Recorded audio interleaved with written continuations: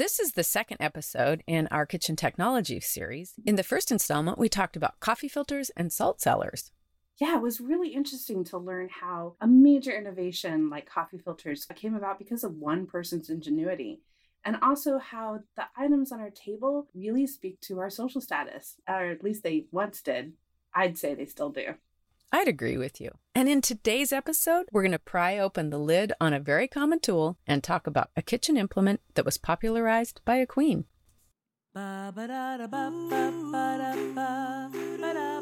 Welcome to As We Eat, where we explore the intersection of food, family, history, and culture. We think there's something magical that happens when people get together and share food. Conversations seem to happen a little more naturally. We talk about our commonalities and our differences. We share stories, memories, and recipes. And we'll use food to take a journey that explores our human experience. Share some fun facts and some that aren't so fun. Talk about food history and how food connects and defines us. So if you've ever eaten, prepared, or shared food, then this podcast probably has something for you. Hi, Lay. Hey, Kim, how are you? I'm doing really well, thank you. It's starting to be the end of summer. It is. We're starting to see plums and apples and all sorts of those fall harvest types of fruits come in. I love it. Me too. Yep, we're rapidly coming into the time of harvest.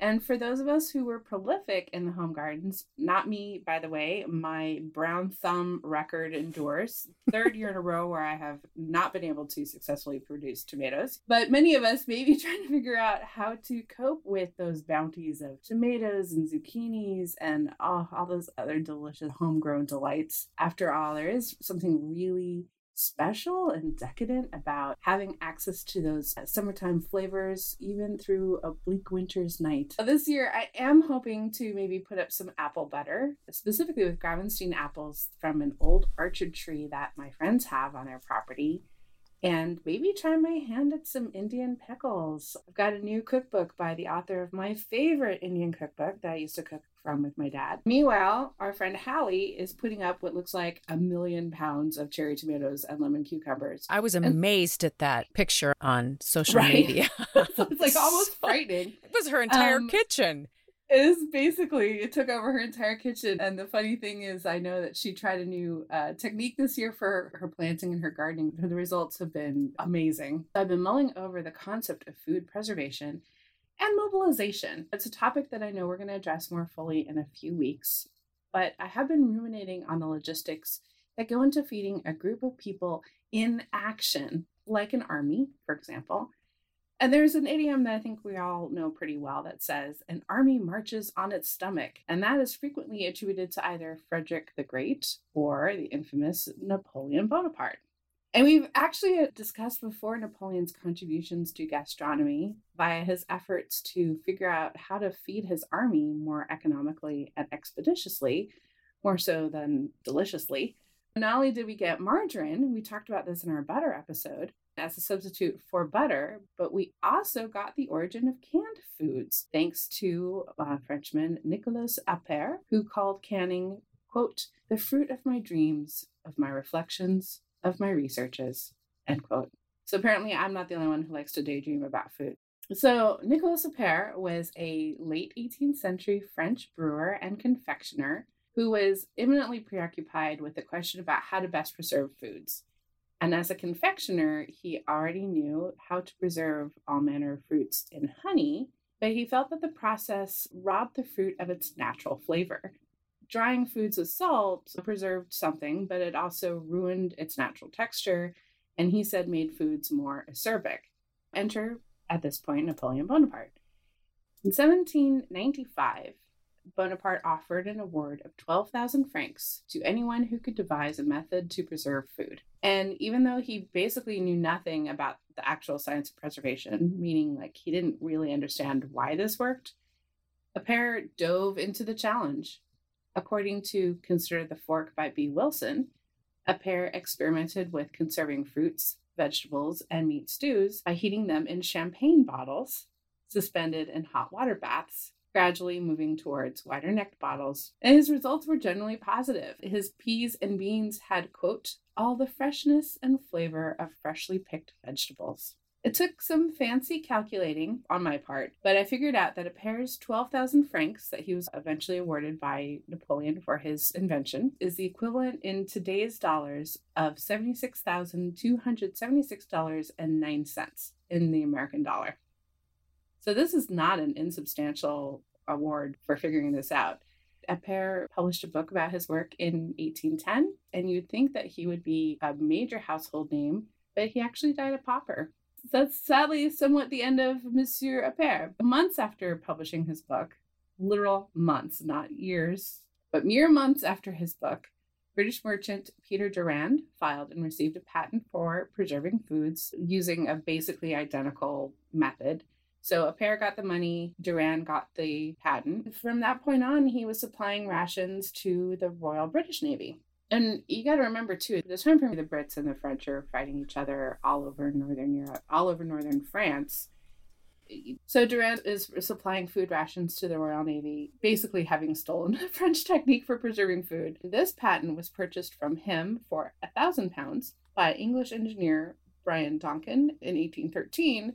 Donkin and his business partners, Halls and Gamble, opened a preservatory in Bermondsey that produces foods preserved and contained in tin-coated iron containers. And these are the precursors to the canned tinned goods we think of today, even though we may not be using tin anymore. It was a very cheap, easy tool to use. But here's the really funny, weird bit for me. And this I did not know until I started looking into this. There was a 50-year lag between the popularization and the introduction of the tin can and the tin can opener. Before Robert Yates, a maker of surgical instruments and cutlery, got around to designing the first tool specifically made to open tin cans in 1855, people were opening their cans by using bayonets, pocket knives, or even chisels and hammers. So Yates's first design, and this was not patented, this is just evidence of the first effort to create a tool specifically for this, was very crude. It was a claw-like lever attached to a wooden handle, and I think you basically were supposed to hack your way into the can. It was somewhat effective. It gave way to other designs. The first patented can opener was the 1858 opener invented by Ezra J. Warner of Waterbury, Connecticut, and it is described in Charles Penati's Extraordinary Origins of Everyday Things as part bayonet, part sickle. And you basically drove a small blade into the top of the can and ripped it open. And I'm shuddering, literally shuddering, thinking of all those sharp edges to the can. I mean, canned foods were dangerous. Trying to open one, you risked your life to do that. And it just also amazes me how slowly innovation came, given how widespread canned goods are. And we're going to totally talk about this again another time, because the food culture of canned foods is vast. And I just wanted to focus today on the technology of it. So 1868 saw a very short-lived innovation using a key to roll a strip of metal off the top of the can. And this turned out to be totally an ideal method for rectangular cans, like sardine cans. But for things that were cylindrical, it was a nightmare. You would only ever get the can part of the way opened. But ultimately, some relief came in 1870 when the design of a can opener with a cutting wheel that we turn around a can's rim was patented by American inventor William W. Lyman, with a small modification to that design done by Star Can Opener Company in 1925, and that added a serrated rotation wheel to the mechanism. So that's basically the mechanism that we see today. The two wheels turning, one of them has a serrated edge that digs into the can, so you get more of that smooth cut. The first electric can opener, still using the wheel mechanism that we're talking about, was first introduced in December 1931. And our truly most modern can openers, they operate by using a side opening mechanism, and that only hit the scene in the 1980s. So I think that the gap between then and now is just really remarkable, in that we've done so much with mills and pressure cookers or Cuisinarts. A lot happened in a very short amount of time. For some reason, we just can't seem to quite figure out how to get our cans open most effectively. Anyway, so that's the story for kitchen can openers. Now, remember though that modern food preservation has its roots in military gastronomy.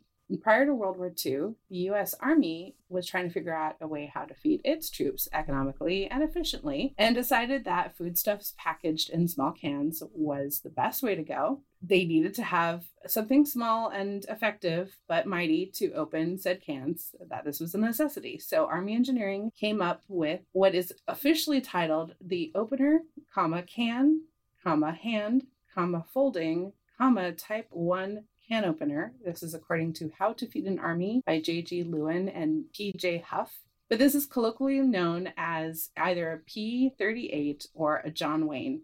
The blade folds up to keep it safe. There's a hole at one end. You can wear it on a cord around your neck. And it became basically a soldier's best friend.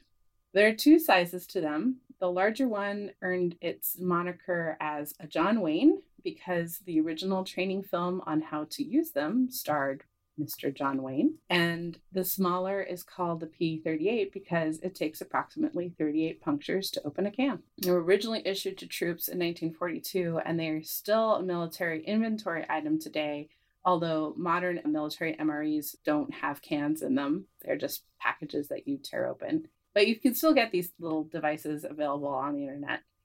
Wow, that is so cool. I love that they call it the John Wayne, and I think it's cool that they used him for the tutorial on how to use a can opener. The Army really brought Hollywood in a big way to help train, to provide morale. So yeah.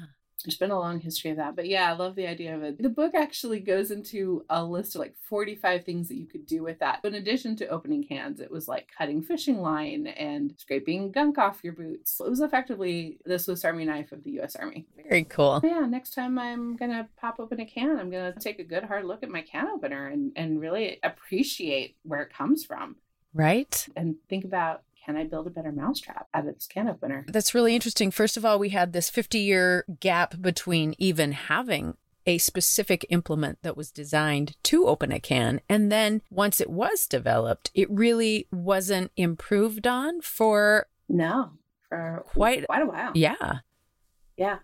We'll see what happens. Yeah. Check in with us in 50 years and we'll see what happens. Well, yeah. Interesting. That's cool. So the kitchen technology that I picked for today is also pretty low tech, but it's had an impact on holiday celebrations and birthday parties and even royal banquets. And it is the cookie or the biscuit cutter, depending upon which side of the pond you live. So molds for cookies and cakes can be traced back to ancient Egypt, 2000 BC. But the modern cookie cutter that we know today really got its start in the 15th century.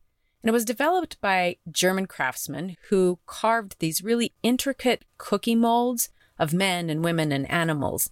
And then gingerbread dough was pressed into the mold and then it was baked, which I imagine was a very tedious and time-consuming process, having to literally mold each of the cookies. Yeah, I would imagine so. Can you imagine standing for all that time too? No. So in comes another German carver who made this process a little bit more efficient by inserting a metal, which was generally copper or tin, outline into the mold so that it would cut better. Now, Queen Elizabeth was a gingerbread fan. She even had a royal gingerbread maker. Of course she did. Right? Right? 'Cause why wouldn't you? Anyway, so as an aside, I think it's really interesting to see how monarchs or emperors, in the case of Napoleon, have influenced food culture. Yes. And in Queen Elizabeth's case, we posted this on social media, her influence on why hot cross buns are so prevalent during Easter and Christmas. You talked about Napoleon, his influence on essentially the can opener. Anyway, back to the Virgin Queen and cookie cutters. She had cookie cutters carved in the shape of esteemed guests, which were then used to make gingerbread cookies for the royal banquets when these esteemed guests were at court. And it's really interesting to think about this. And we talked about this in our butter episode when we talked about Princess Kay of the Milky Way butter sculptures. And if you haven't listened to that episode, the Minnesota State Fair has an artist that literally sculpts a life-size image of the dairy princess out of butter, like 90 pounds of butter. 90 pounds of butter. Yes. Anyway, I'm really not sure how I would feel watching people taking bites out of my replicated personage. Right? And especially a queen with a record of executing over 600 of her subjects, most of them being nobles. And of course, whatever the queen did became very fashionable.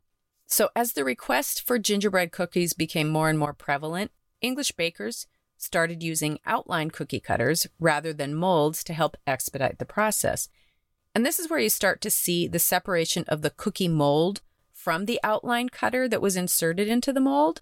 And then with colonization came culinary traditions, right? So as we moved from Europe into these other colonies, they would bring their culinary traditions with them. The German and the Dutch immigrants brought to the colonies these spiced cakes and cookies, and of course the cookie cutters that made them. And these tended to be a little bit more intricate, and the shapes included doves and cockerels and bald eagles. But as people started to move further from the metropolitan areas, especially in the American colonies, you had rural tinsmiths and peddlers that would provide homemakers with these cookie cutters that they had shaped out of scraps of tin. And the shapes tended to be a little bit more simple stars and hearts. By the end of the Industrial Revolution, cookie cutters were being fabricated by machinery. And they were a little bit more intricate than the ones that were made by the tinsmiths and the peddlers, and they lost that homemade look. From there, you start to see other shapes that are coming into the culture of cookie cutters. And the one that I found really intriguing was the cookie cutters that were made in the shape of the playing card. What are those things called? Oh, the card suites or? Exactly. Yeah. And we had those forever and I could never understand it. But bridge parties were so popular. That makes so much sense. Right? Yes. So now I understand. I get the spade and the heart and the diamond and the club. I was always like, oh, well, it's a heart. But what about the rest of these? You can thank the popularity of bridge parties for that. All right. Thank you, popularity of bridge parties. Now, during the 1940s, we start to see these plastic cookie cutters. And do you remember the red and green ones? Absolutely. Yeah. Without a doubt. And they always seem to have these more intricate designs that were fused into the inside of them. But I was always so disappointed because they always seemed to bake out. They would. Yeah. I was going to comment on that. I would say I love the romance of an intricate cookie cutter that has a lot of interesting facets to it, but some of them are too narrow, and so your dough burns in certain spots or blobs out. And I don't know if that's the fault of the cutter or maybe the dough's not being properly, refrigerated to handle. Oh, that could be. I don't know. Yeah. I never figured it out. I know. We'll have to talk to a baker about that. Those especially the holidays, those red and green ones. Yep. Candy canes and Santa faces and angels. Christmas trees. Mm-hmm. Yeah. So then the other thing, because of this mass production that you started to see, was flour and baking brands that were starting to include cookie cutters in flour boxes and flour bags and giveaways to promote their products. Yeah. This made way for many more promotional cookie cutters. Mario Brothers, Barbie, Looney Tunes, Teenage Mutant Ninja Turtles. You had this ability to take any type of a really popular pop culture thing and turn it into a cookie cutter. Because of that, you have this plethora of things for collecting, right? Mm-hmm. And cookie cutter collecting is big business. There's even an official cookie cutters collectors club called the CCCC that meets regularly and organizes the National Cookie Cutter Week, which is the first week of December, of course, the biggest cookie cutter usage month of the year. And there's a cookie cutter museum in Joplin, Missouri. Oh, heck yeah. Right? Me too. Me too. I'll meet you there. Okay. I'll meet you there. Okay. I'm thinking about this idea of the cutters having modern properties. It reminds me of when the Mandalorian TV series came out, and there's a character that for a long time people were calling Baby Yoda. And I know that's not the official name of the character, but that people figured out that you could use an angel cookie cutter and modify it to create cookies that were in the shape of Baby Yoda's head. Right? Yeah. So it's interesting how we are using these tools to affect new ideas, right? New shapes, new forms, new promotionals, new media. To that point, there is actually a cookie cutter that was developed by a Norwegian chemist. It's a mathematically efficient cookie cutter. Oh, that's cool. Yeah. So, because that was always the challenge. Yeah. Looking at how, when you rolled out a sheet of dough, how many could I get out of this roll before I would have to like effectively re-roll? Wow, that's some delicious history there. Yeah, I thought so too. I'm feeling a little inspired. I feel like maybe doing a batch of rolled cookies today. Yeah. Or frankly, just a good shortbread. That's kind of where I'm headed, is maybe a lavender shortbread. Yes, please. I heard through the grapevine that you made yourself a cup of lavender green tea this morning. I did indeed, and it was delicious. I'm inspired to actually go brew some tea too. So tea and cookie. Tea and cookies. Or tea and biscuits, depending on what side of the pond we're on. Or tea and biscuits. Yeah. Okay, so I don't know what we have next. I do. I'm so excited to tell you. We are going to dig into Halloween candy. That's right. I'm so excited. This was a really fun topic to learn and to talk about. People get really ornery about their candy, especially at Halloween. Yes, and what we did discover is there is some of that orneriness between candy corns and Tootsie Rolls. Yeah, it's like a major showdown. There is. Yeah. It was a major showdown, and we talk about that. We sure do. Tell us, what is your favorite Halloween candy? For more information about today's episode, check out our website at asweeat.com. Follow us on Instagram at asweeat and join our new As We Eat community on Facebook. And so you don't miss an episode, subscribe wherever you listen to your favorite podcasts. It would make us super happy if you would share this with a friend and review it and rate it. 5 stars, please. And one more thing, we'll be publishing the As We Eat Journal, a companion publication to the podcast. We'll take you behind the scenes, dig deeper into food lore and history, share recipes and amazing photos, and so much more. Make sure to sign up on the website for updates. Oh, and one more thing. We also have a Patreon page where you can support us by becoming a patron. We've created an exclusive podcast for our patrons called Recipe Box Roulette. We think you're really going to love it. You've been listening to As We Eat, a multimedia project recorded and produced by Leigh Olson and Kim Baker. Obviously.